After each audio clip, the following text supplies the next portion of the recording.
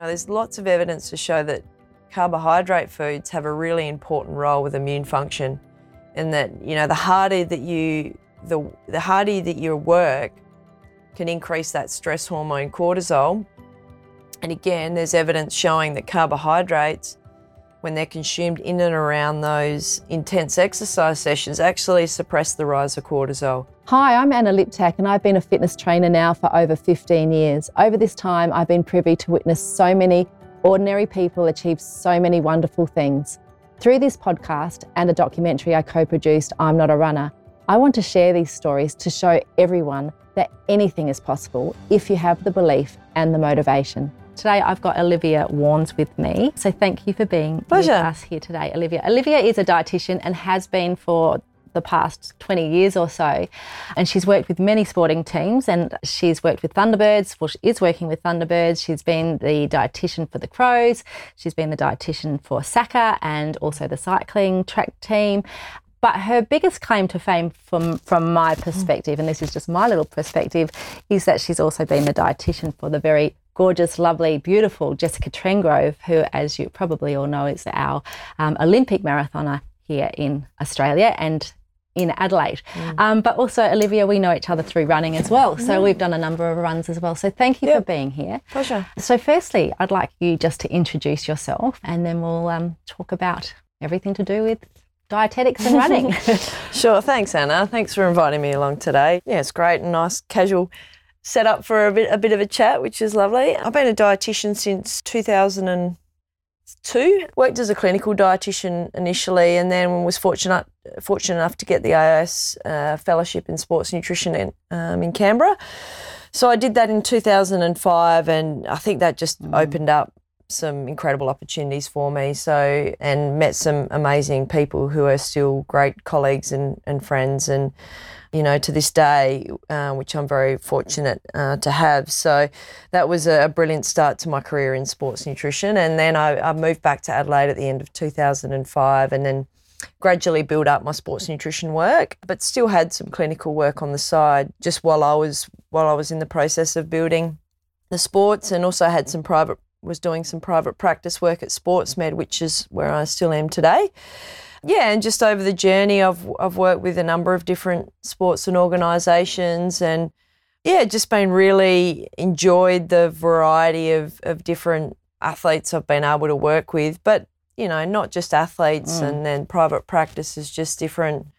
So private practice at SportsMed, isn't it? Yeah, so that's for anyone. Exactly. Yeah. So generally, my clientele there would be sort of more adolescent. I don't see a lot of young kids, but sort of anywhere from 12, 13 upwards through to 80 plus. I had an 80-year-old the other day. So yeah, happy to see all sorts, and I really just enjoy that variety of work. My main clientele at SportsMed would be athletes, whether they be sub-elite, recreational, and also I see a lot of eating disorder clients as well. And then, currently 3 days a week at the South Australian Sports Institute, working with all the programs there. And so the main ones, swimming, hockey, netball, diving, canoe sprint, rowing, and then we've got an individual athlete program as well. So and I'm fortunate to work with some great coaches and support staff as well, which is what I really love. Like, I love working with athletes, but I think it's working with a team of people that I actually really enjoy the most. Yeah. And then the Thunderbirds I look after as well, which is great because prior to the Thunderbirds, the sporting teams that I'd been involved with have always been male. So it's been really it was really refreshing to actually work with a female sport team and be able to walk through a change room and not worry about where I'm going.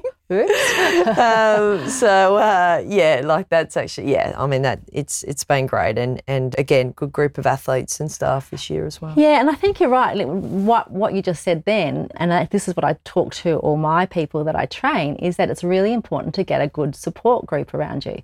So for you, the support group is the colleagues of other people in the industry, and for me, that's the same. And for an athlete or someone training, it's really important to find someone that they can relate to, a dietitian dietitian or physio and chiros and support themselves in that way too.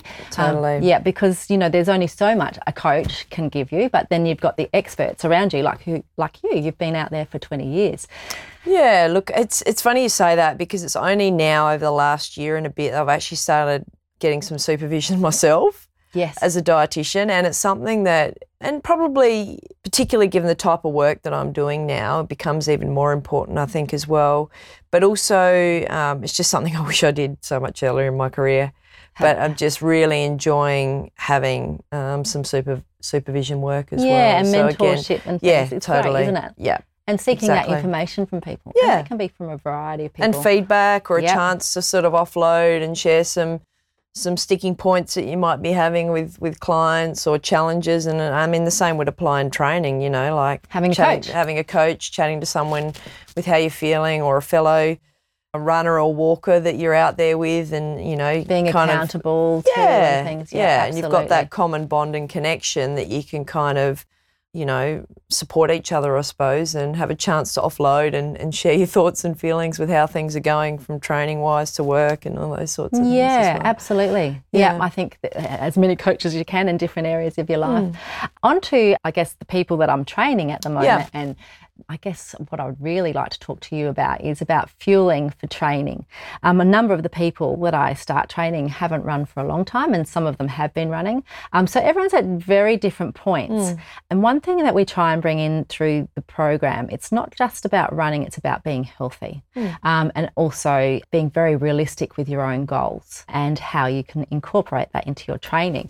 Can you tell me from your perspective, from a dietitian's perspective, what you would actually say to someone about training and what you need to do? Where nutrition comes into supporting exercise, I like to talk through what are the sort of the key nutrients, like your macronutrients being your energy containing nutrients, and your micros, which are your vitamins and minerals, to sound a bit more technical, and then to educate people on what their role is and the importance of them. And then I suppose everyone has different needs in terms of, like you said, in how much of different things they need, and what feels good, and foods that they enjoy as well, because that's another massive part of food. Like, it's not just about health, it's, you know, the social aspect of it, and food is there to enjoy. So, and social, it's beautiful. It's a beautiful thing, isn't it? Brings people together. So I suppose with relation to exercise, like, you know, the key macronutrient or the fuel source for exercise is generally your carbs and your fats. Okay, now the harder and the longer you're working, so, you know, if you're doing training that's really getting that heart rate up, then your body's going to demand more carbohydrate at those higher intensities. Whereas if you're just doing a walk or a lower intensity, or a long jog, but long jog to an extent, because after, you know, a certain period of time, then, you know, nutrition will become rate limiting in terms of your fuel supplies, because you will still be using some carbs in those. So is that a sort of time? Like, I guess in my head, I have an hour and a half. Anything over an hour and a half, I need to sort of consider fueling. Spot on. Yeah. Yeah, and that's generally the sort of time that I would say after an hour and a half is really when you want to start fueling those longer runs. And assuming that those longer runs are a slower pace as well. Yes. But when we say start fueling, it's not you start fueling at 1.5 hours. You start before. Knowing that you're going to run an hour 40 or hour 45 or 2 hours, then you start earlier. Preparing. So in terms of that preparation, I will go back on the hard sessions too that you spoke of, but let's just go on these long jogs. And yes, you know, I really encourage people to go long and slow, because that's where we're building up just to see, you know, particularly people who, you know, are building up to a marathon, and each time you do, you've got to build it up slowly, and those long jogs are just about getting the Ks in your legs. But you're back to the preparing. When would you start preparing for, say, if I wanted to go out for an hour and a half run, what would you actually say to me? Like, when would I start preparing? The night before, the 2 days before? Or I know this is all hard and it's different for different people. I mean, it would depend a bit on the time of the day that the person was going to do that hour and a half run. Let's say they were doing 7 o'clock in the morning. Yeah. Look, and I think also it would depend on what they did the day before, but I anticipate if you're leading into a longer run, you probably would have had a lighter probably day the day before, I anticipate. And so really, like, I think if those longer runs are relatively slow, like, I think, if we're talking an hour and a half to 2 hours, it really is putting more of a focus predominantly on the night before, I think. And what do you recommend, like, in terms of, like, I've got an understanding in my head, but what sort of carbs? I guess when people say carbs, they automatically think of, potato chips and things like that. What are the healthy carbs that help you to run? And I know everyone's different once again, but there are healthier carbs, aren't there? Well, yeah, and I suppose there's carbs that are going to provide greater amount of fuel per volume of food, right? Yep. So people have this perception that potatoes are really high in carbs, but they're actually not. So for me, a high fuel carb dinner would be something that would incorporate some rice or some pasta or some noodles or couscous. So, having a bit more of a, substantial portion of a grain on your plate, but then also you'd factor in some protein with that, and then you've got some salad and veg. So you've still got that balance. Yes, and fats. Right? Including some fats as well. And again, that's you're obviously your other important macronutrient which play important roles within your body. We've got sufficient fat as a fuel source to not necessarily have to support a race or a run with it, because our bodies will pull on it at the lower intensities. But definitely, particularly the fats from your plant and your fish-based sources play really important roles within your body in terms of natural anti-inflammatory, moving vitamins and minerals around, making hormones. So incorporating some fats in, I mean, it's not essential that they're in every single meal, but I think you'd want to include them somewhere through the day because, they are pretty energy dense, but they're at the same time, they do play a really important role. So, they could definitely be integrated into a meal, and that could be used in olive oil used in cooking or something like that, or some cashews in a stir fry, or So, but I suppose the meal the night before, when you're planning on doing a longer run, ideally would probably have a larger portion at that time of the carbohydrate component on the plate.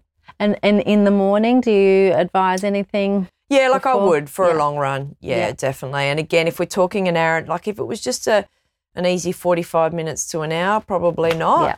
But if you're going to be doing, an hour and a half or more, then, I'd really encourage you to get up and have something before you head out. Now, it's so individual in terms of timing and amounts and options, but I suppose generally the pre-training pre-run sort of snacks that I find tend to work quite well for people are things like a banana or even a bit of white toast or a white crumpet. And the reason why I say jam white, or something jam too, or honey, it? That's the only time I have it really. Yeah, and the reason why I say white is because, it's more you're refined, but at that time you want something that's actually going to get broken down pretty quickly, get into your system, make use of it, but also reduce the potential for any gut issues. And that's where extra fibre and extra fat and those sorts of things. Yep. So simple as. Can exacerbate potential GI issues on a run. And the GI issues are, it's, again, such an individual thing, but I find that they're more likely to come to to be a factor if the longer and the harder the run session. Is. Yeah, for me, like my long runs, up to an hour and a half, I don't really worry about, because sometimes I feel like, well, I'm just going to be doing a slow run. I don't want anything more out of my body than just to know I can do this. But if, like you were talking about at the start, a harder session, so you knew you're doing a harder, shorter session. So say you had 800-metre sprints or something. Would you recommend that same sort of food for that? Yeah, definitely. Yep, and it's an interesting one because people say, I feel sick or I'm worried I'm going to be sick when I'm running harder. And I can see where, you can cut the individual. But you naturally feel sick. And it's just the sheer intensity that you're working at and the lactic acid being produced for sure. But again, coming back to the fact that, science shows that basically the higher the intensity of exercise, the more carbohydrate your body will naturally want to pull on and use as a fuel source. Yeah. So if you want to get the most out of that session, all right, you may as well put the fuel in, all right, that your body's demanding to enable you to maintain that intensity that you're trying to hit, or those sorts of things. And the other thing too is immune support. People obviously think of your vitamins and minerals, which are obviously play important roles with immune function, but carbs, there's lots of evidence to show that carbohydrate foods have a really important role with immune function, and that the harder that you work can increase that stress hormone cortisol. And again, there's evidence showing that carbohydrates, when they're consumed in and around those intense exercise sessions, actually suppress the rise of cortisol. So again, another really important role that carbs actually do play when we're talking about high intensity exercise is the immune support. And I guess, that is a big issue, because carbs, like everyone, there's been this big wave of don't eat carbs, don't eat carbs. And it is a way of weight loss to take that out, but you certainly can't live like that. It's not sustainable, really, I don't think. And it's hard to, to be really true paleo, which very few people, when you actually dig deep, are really, if they're going to go down that path, because it is just so hard. Yes. And it's hard socially. Yes. When you want to go out. Yeah. And carbs, it's funny, it's diet culture, it comes around in waves, and, carbs have been seen as the enemy for a period of time now. But, in my eyes, there's nothing that you need to cut out or avoid unless medically you're allergic to them. And it's just being smart with when you have them. There's no foods that are off limits unless medically you are unable to consume them. And so it's just being smart and strategic with where you put them in. Yes. And I think that's a part of, we're part of learning all the time. So, it's like anything, like your foods really well, and because you're a dietitian, it's sort of just in the back of your head. Like my husband's in property, so he knows everything about it and expects everyone to know about it. But like you said, everyone's individual, and you do need to work through things yourself. Like you will find foods that work for you, and you will find foods that don't work for you in the morning. But that's all the thing about training. And that's why you do the training process. And if you do these on the long runs to begin with, you'll start working out, I felt really good on that run. Why? Was my sleep good? What did I eat? And it is like a bit of a puzzle, but listening to people like you and understanding how important these carbs is really important for us to understand too. Yeah, and that's a really good point. And it just comes back to something I was going to highlight in terms of, people might not be a breakfast person, or someone that struggles in the morning, or they're not hungry. And I'm all for intuitive eating and eating when you're hungry, but there's probably times when it's being intuitive to, you are being intuitive still, but you're being intuitive to know that you need something to be able to, get the most out of that training. Yes. But also understanding that, you can train the gut, and knows where that opportunity is to get used to. And after a while, you'll start to feel more comfortable and confident and having some different options, not just having the one thing, because if you wake up in the morning and a banana's not there and you don't want to freak out. Yes. You've got a couple of options that you feel, okay, I know that works as well. And I guess that's with travelling, like if you travel to China and you don't have the bananas or you don't have the white bread, you do need to have options. But training the gut is definitely a real thing. And that's why you practice your fueling during longer runs. So your gut gets used to that when come race day, that you feel more comfortable and confident that you can take these things on board as well. So, yeah. Do you find there's some people, I know some people, need to be near toilets as they run.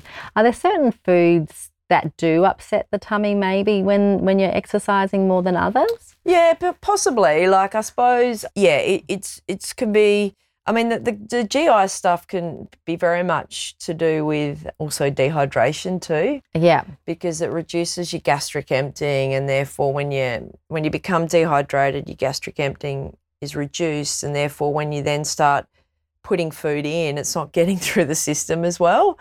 So dehydration can be a significant component to bring about those GI disturbances and symptoms. But foods that probably will exacerbate it are things like dates or dried fruit. Right. For some it could be the sugary gels and things. What? Yeah. I don't know. That could be an issue if you're not consuming sufficient fluid with it. Right. Like okay. it's just the concentration can potentially be too much if you're having all these gels but then actually not getting the fluid in. And that's part of the problem, isn't it? Because you want to be quick high. with them too, and then you don't have the water. Yeah. But it's taking the time for those. It is, yeah. And there's no reason why, like, you can't run along and just hang on to it and just have little bits here and there. I mean, another option which I think is really good for a fuel source during long runs is even lollies or chews or soft tubes, because you can just like gradually titrate them. Do they need to be mixed with water? Because I have the chews because I like them, the little bars. I find them easier. And I got sick of gels because I got really sick of having them. But I really like the chews. Like you said, you can just have them. And they're nice because when your mouth dries. But do you need to mix those with water as much? I mean, yeah, you should. Yeah, ideally you should be still having, the water with it as well. Yeah. Just purely from a bit of a hydration perspective, or even sports drink. If you struggle with solids, then that's where sports drink can become your fuel source of choice. So just going back to the hydration part, there's so much to talk to you about, and we've only got this limited time, but thank you. The hydration part, should people start hydrating, just say on these long runs and the harder sessions? Like, I know people need to be hydrated, but I can tell you so many of my clients say, oh my God, I forgot to drink my water today. And so we try and make it become a habit, get a nice water bottle, put it on your desk, get yourself hydrated.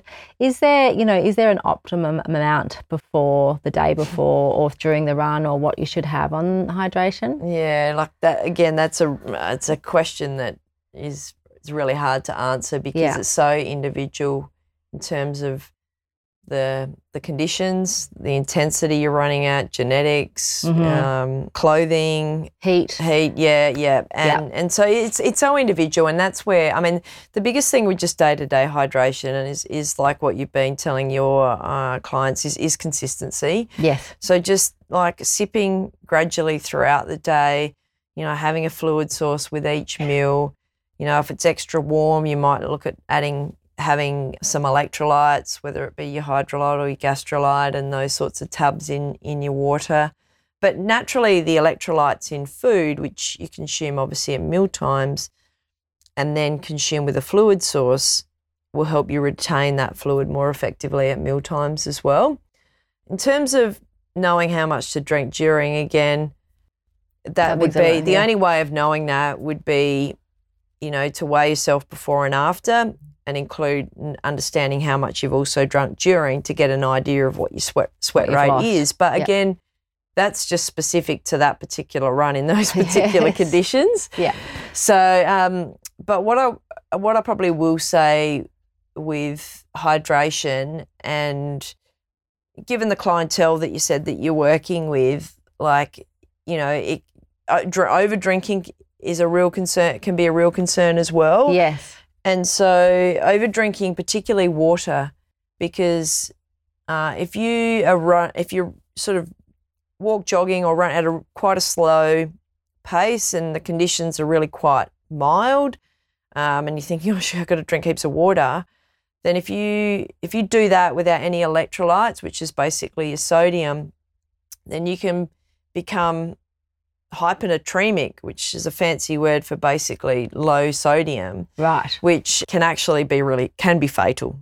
Yeah, right. And has actually resulted in a few deaths in long distance endurance runners. Okay. I don't want to scare people, but all I'll say is just don't overdrink water. No, you don't need to. And probably more drink to thirst. Your urine, can't you? Like, you can see if you're dehydrated or not, can't you? Like, if it's really, really yellow, you're dehydrated. Is that right? Yeah, totally. But during runs or races, I think if you're running at a slower pace and it's pretty mild, just drink to thirst. Yes. Or incorporating some electrolytes in as well, like have some sports drink along the way as your fuel source as well, because at least that's putting the sodium back in. Yes. So now I'm going to get to the racing part of it.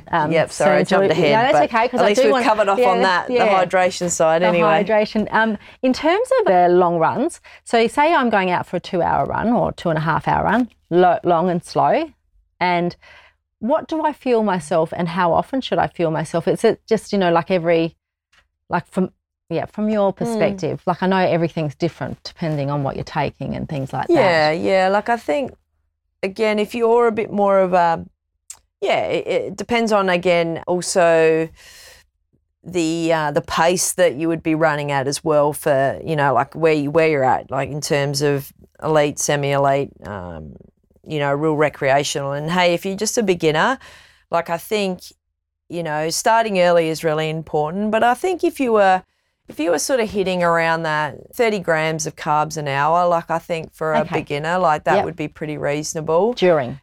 Yeah, like, that Kipchoge that did the 2-hour marathon, like he was at over 90 grams of carbs an hour. Wow. And so the more exertion. Yeah. So what I'm saying there is the harder you're going, the more carbs you're going to use. Yes. Therefore, more you need to put in if you want to maintain that intensity. Yes, that's right. So yeah, if you're at a slower pace, because you'll be using fat as a fuel source as well, still needing the carbs, but the quantities aren't going to be as significant. But really important that you started early, and when you're probably not going to be feeling like it, but start dribbling it through, in the first sort of half an hour, 45 minutes is just start trickling that through. Same with the fluid, and just stagger that through the whole run. But I think for the clientele that you're working at, around that sort of 30 grams an hour would probably be pretty reasonable. Yeah, and that's kind of what I do. I think, I get to about if I'm doing a long run, about 50 minutes, I'll have something, and then I'll have something again like that. Yeah. And run to fill. But I think, the most important thing is, like you said, everyone's individual. Everyone's going to have something different. And some people might not want to have breakfast in the morning. That's okay. And some people will. And, you've really got to work that out. And that's why training runs are really important. And it's like anything, like you said, consistency. We've got to have consistency in the training runs. We've got to have consistency in our food, and we've got to make a routine. So I think that's really important. Is there anything else that you could give to kind of a beginner, medium type athlete in terms of any sort of hints about how diet can affect it? We spoke, and I know we've spoken previously about weight and health, and we're both on agreement that you need to be healthy and weight. Like, I've run marathons, and I've been out the front, not out the front, but 3.5 hours, and there's all types of people and all types of sizes, and it's fantastic. And so you don't need to be stick figure to run, but you need to be, well, from my perspective, healthy. What's your view on it? Look, to me, weight doesn't equate to health. And, there isn't actually a lot of evidence that, being a certain BMI means necessarily you're healthy. To be honest, there is some evidence that actually being active in a higher weight, all right, is actually healthier than being underweight and not doing anything, smoking, not doing anything, and not putting nutrient-rich foods in your body. So that's a really interesting perspective. Like people automatically assume. Like, I had a woman come up to me once. She said, "Oh, I don't need to train with you. I'm skinnier than everyone you train." And I looked at her and I said, "Actually, you're probably more unhealthier than anyone I train." Because it's such a misconception in society that you have to be skinny and then you're healthy. Actually, that's so wrong. And I know so many thin people that don't exercise, and all I want them to do is move. And I think that's part of it. You need to move, and who knows what you are or are not eating. It doesn't mean you're healthy. Totally, yeah. And so, it takes all shapes and sizes, and there's varying reasons why people are all shapes and sizes. If anyone wants to does come and see me for weight loss, I always ask the question why. I'm curious to know what it is. And for some people, it's legitimate reasons. I mean, I can't guarantee that I can help them, but I'm keen to know what the driving force is for wanting to lose weight. And for some people, there might be some legitimate reasons for sure. But again, I think you don't want that to be the driving force as to why you're exercising. I think some people think, I'll run and it will help me lose weight. If you think of the entirety of your energy expenditure, exercise is actually quite a small component, and just your metabolic rate and your non-exercise, just your day-to-day living is actually probably the biggest component. And so I think people put a lot of emphasis on exercise thinking that that's going to, but, exercise should be something that you do because you enjoy. And you feel good. And you feel good. So many people, and this is what came to me as a trainer when I started training, so many people came out to me to lose weight. And after, a couple of weeks, they'd say, I'm not losing weight. And I'm like, well, what are you eating? And they tended to be eating more. But what I tried to say to them, how are you feeling? Are you feeling better? Yes, I'm feeling better. Well, let's concentrate on how you're feeling and let's set some goals, physical goals. Not concentrate on this weight loss because it's really not important. It's how you feel, because if you feel really good, you're confident and happy and your life changes, and exercise changes you that way. But don't be exercising to be losing weight, because it's just, it's a punishment, really. Yeah. And probably another big thing I see is also that is people really, really restricting their intake with the view to trying to lose weight, and finding that things aren't changing or moving, or they're going the other way. And that is because you can get to such a low energy availability state where you actually suppress your systems in your body, and your metabolic rate is one. And so, a lot of the time people are actually not eating enough. Yes. They're coming to me, they want to lose weight, but they're quite active. I'm like, I'm not cutting back anymore because you're actually not even eating enough. So, that is quite a common presentation. Yeah. So, look, I suppose the other thing I just will highlight is the importance of protein. Protein does play a really important role for active individuals, because generally if you're running, there's always going to be muscle damage, and protein is a really important macronutrient that helps maintain muscle mass. It fills you up. Obviously nutrient-rich sources have contain key minerals, being your calcium and your iron and those sorts of things, which are really essential for active individuals. So again, I think that inclusion of protein throughout the day regularly is a really important addition as well. Yeah, and obviously there's protein, and obviously meat's great and all that, but there's obviously vegetarian, and people who are vegetarian need to be eating those proteins. Yeah, that's right. Exactly. Yeah. Well, thank you very much for all of your information and knowledge. It's really kind of you to share that and be with us today, and I really appreciate it. Thanks for watching. If you want more, go to annaliptak.com.